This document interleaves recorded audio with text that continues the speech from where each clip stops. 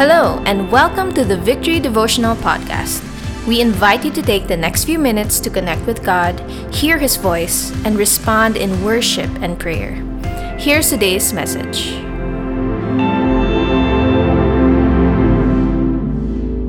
Thanks again to our worship team for leading us in that wonderful time of worship. Today, our morning devotion brings us to Psalm 109. Let me begin by reading all 31 verses of Psalm 109 from the ESV. It says, "Be not silent, O God, of my praise, for wicked and deceitful mouths are open against me, speaking against me with lying tongues. They encircle me with words of hate and attack me without cause. In return for my love, they accuse me, but I give myself to prayer. So they reward me evil for good and hatred for my love. Appoint a wicked man against him. Let an accuser stand at his right hand. When he is tried, let him come forth guilty. Let his prayer be counted as sin. May his days be few. May another take his office. May his children be fatherless and his wife a widow. May his children wander about and beg, seeking food far from the ruins they inhabit. May the creditor seize all that he has. May strangers plunder the fruits of his toil. Let there be none to extend kindness to him, nor any to pity his fatherless children. May his posterity be cut off. May his name be blotted out in the second generation. May the iniquity of his fathers be remembered before the Lord, and let not the sin of his mother be blotted out. Let them be before the Lord continually, that he may cut off the memory of them from the earth. For he did not remember to show kindness, but pursued the poor and needy and the brokenhearted to put them to death. He loved to curse. Let curses come upon him. He did not delight in blessing. May it be far from him. He clothed himself with cursing as his coat. May it soak into his body like water, like oil into his bones. May it be like a garment that he wraps around him, like a belt that he puts on every day. May this be the reward of my accusers from the Lord, of those who speak evil against my life. But you, O God, my Lord, deal on my behalf for your name's sake, because your steadfast love is good. Deliver me. For I am poor and needy, and my heart is stricken within me. I am gone like a shadow at evening. I am shaken off like a locust. My knees are weak through fasting. My body has become gaunt with no fat. I am an object of scorn to my accusers. When they see me, they wag their heads. Help me, O Lord my God. Save me according to your steadfast love.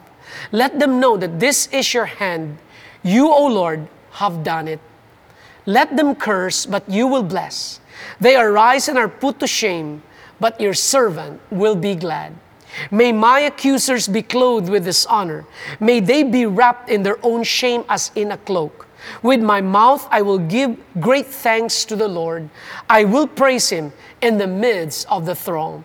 For he stands at the right hand of the needy one to save him from those who condemn his soul to death. May the Lord bless the reading of his word. You know, King David was one of the most interesting men from the Bible. His life was never dull. He experienced some of the greatest blessings this life can offer, and yet he also suffered some of the greatest griefs as well. It is no wonder that so many of his psalms, like this psalm, reflect upon his suffering.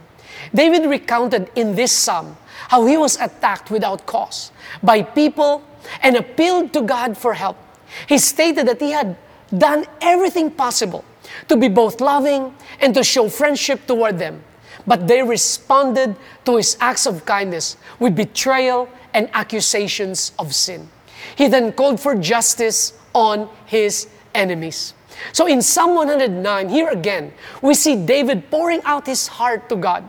Only this time, much of his prayer in this psalm is what Bible scholars call imprecatory prayer.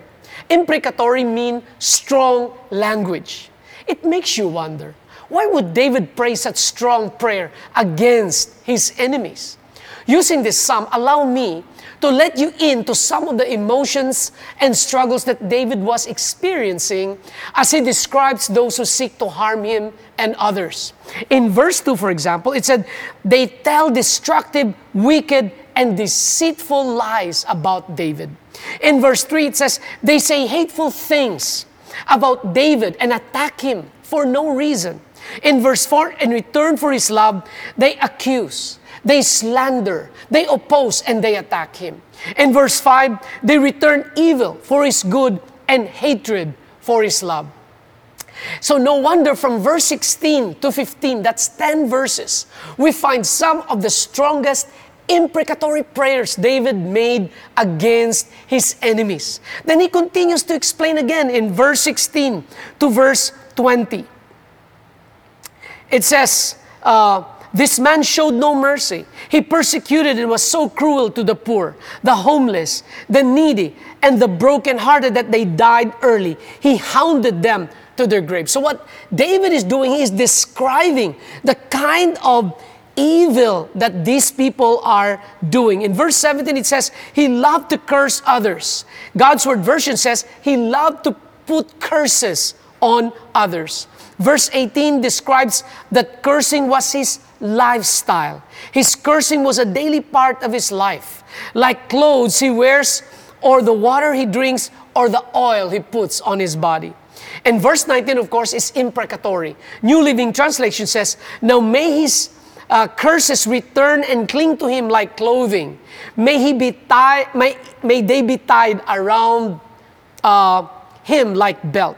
The Message Bible puts it this way. So give him a gift, a costume of curses he can wear every day of the week.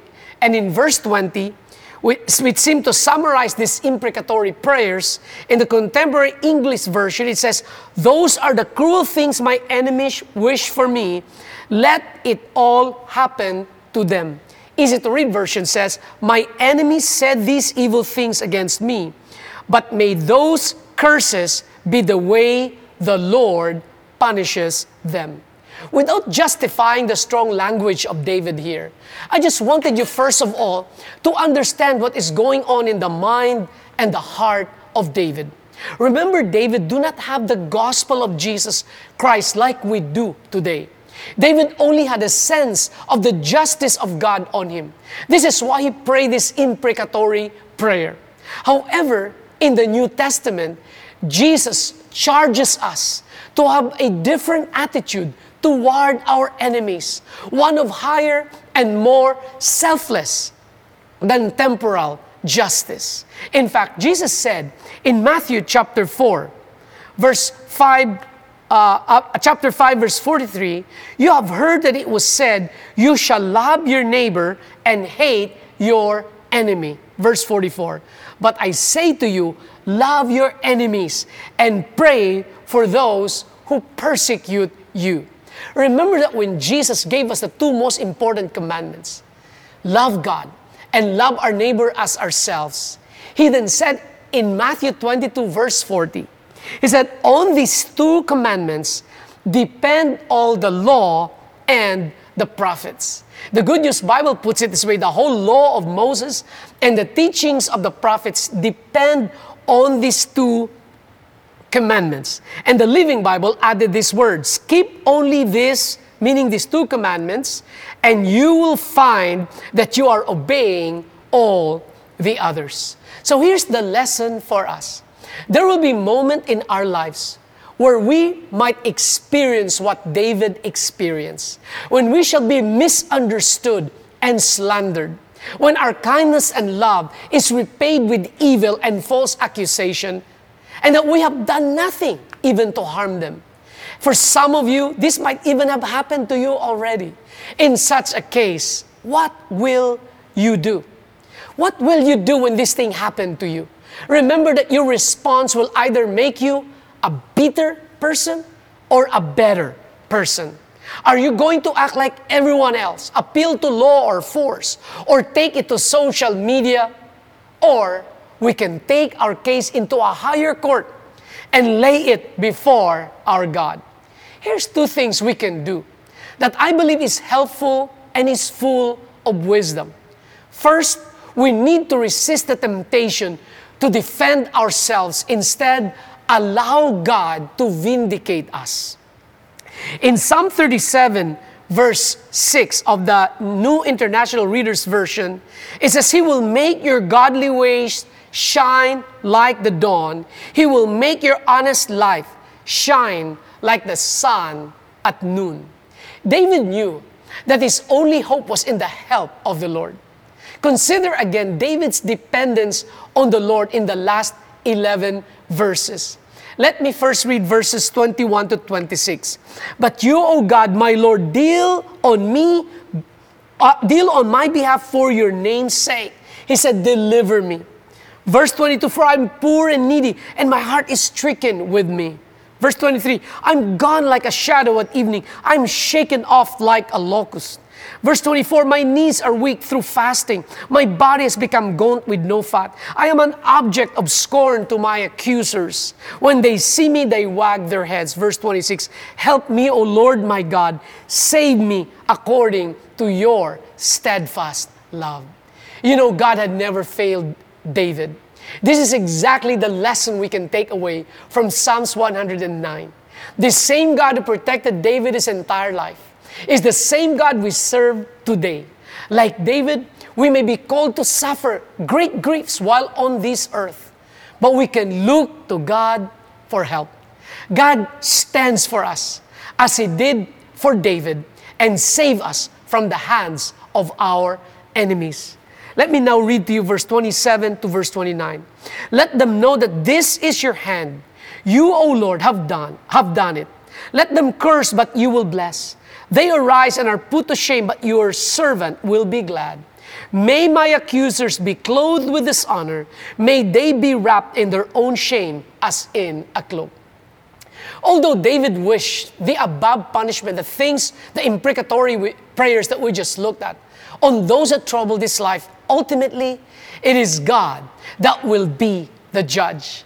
God, however, uses these wages of sin today as He did in the past. Although there are many today that deceive the people and harm the innocent, they will suffer a significant loss.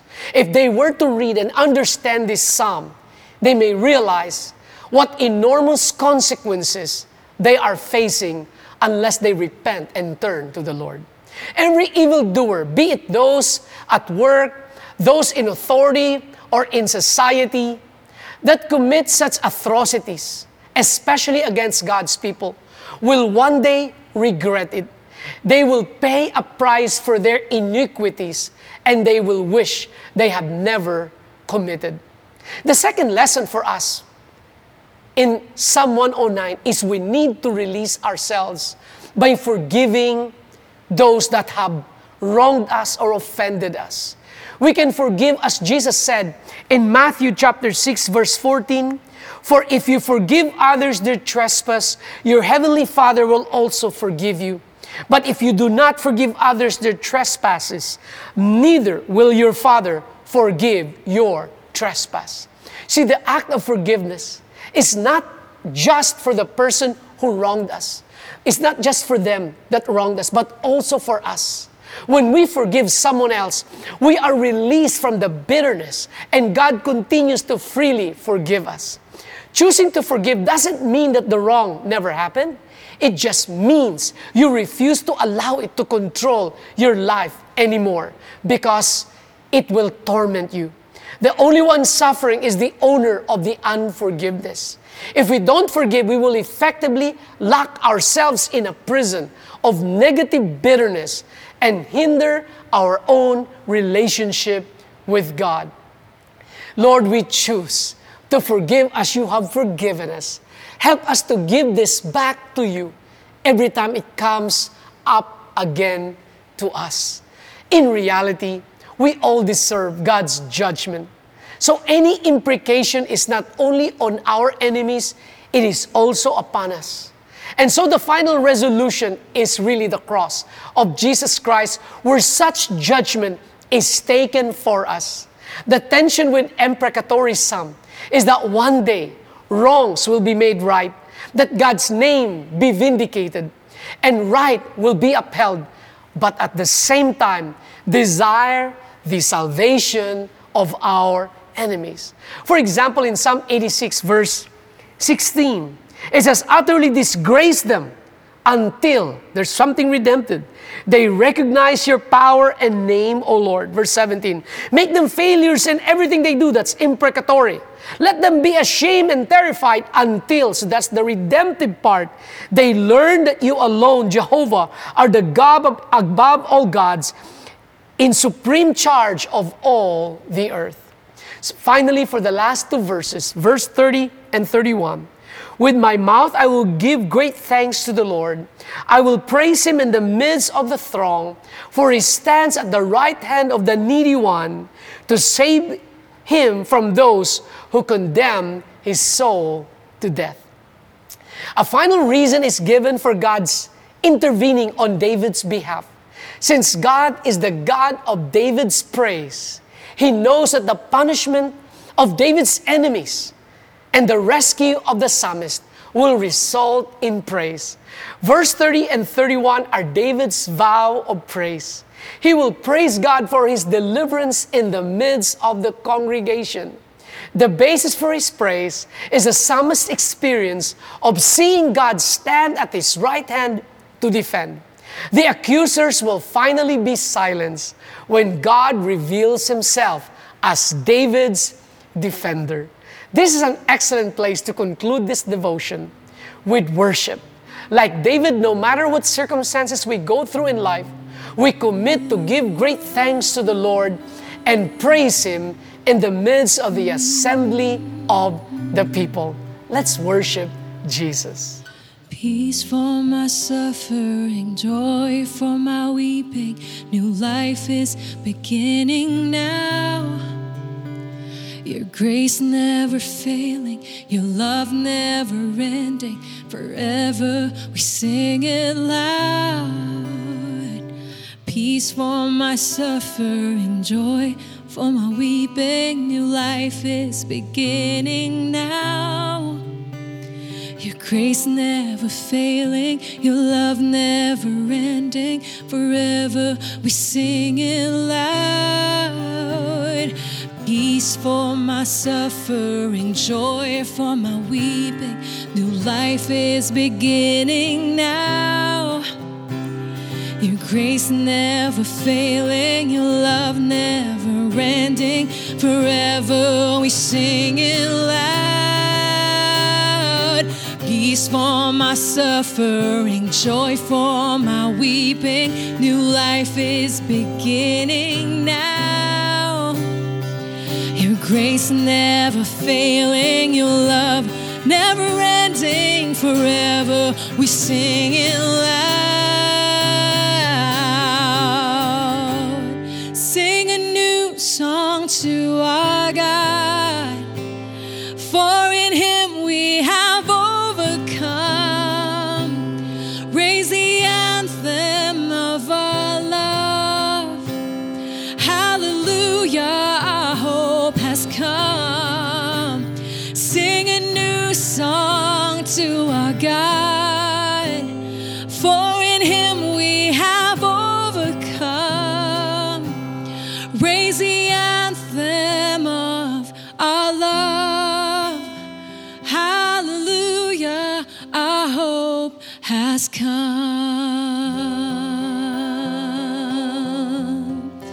Oh, hope has come.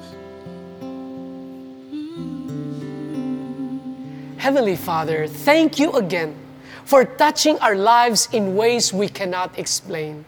Thank You for revealing Your love to us today in a very powerful way. As we end our morning devotion, we ask You, Lord, to continue to be with us this whole day. Bless us, O Lord, with Your unfailing love and cause the works of our hands to prosper. May the grace of our Lord Jesus Christ, the love of God, and the fellowship of the Holy Spirit be with us all, now and forevermore. Amen and amen. God bless you all.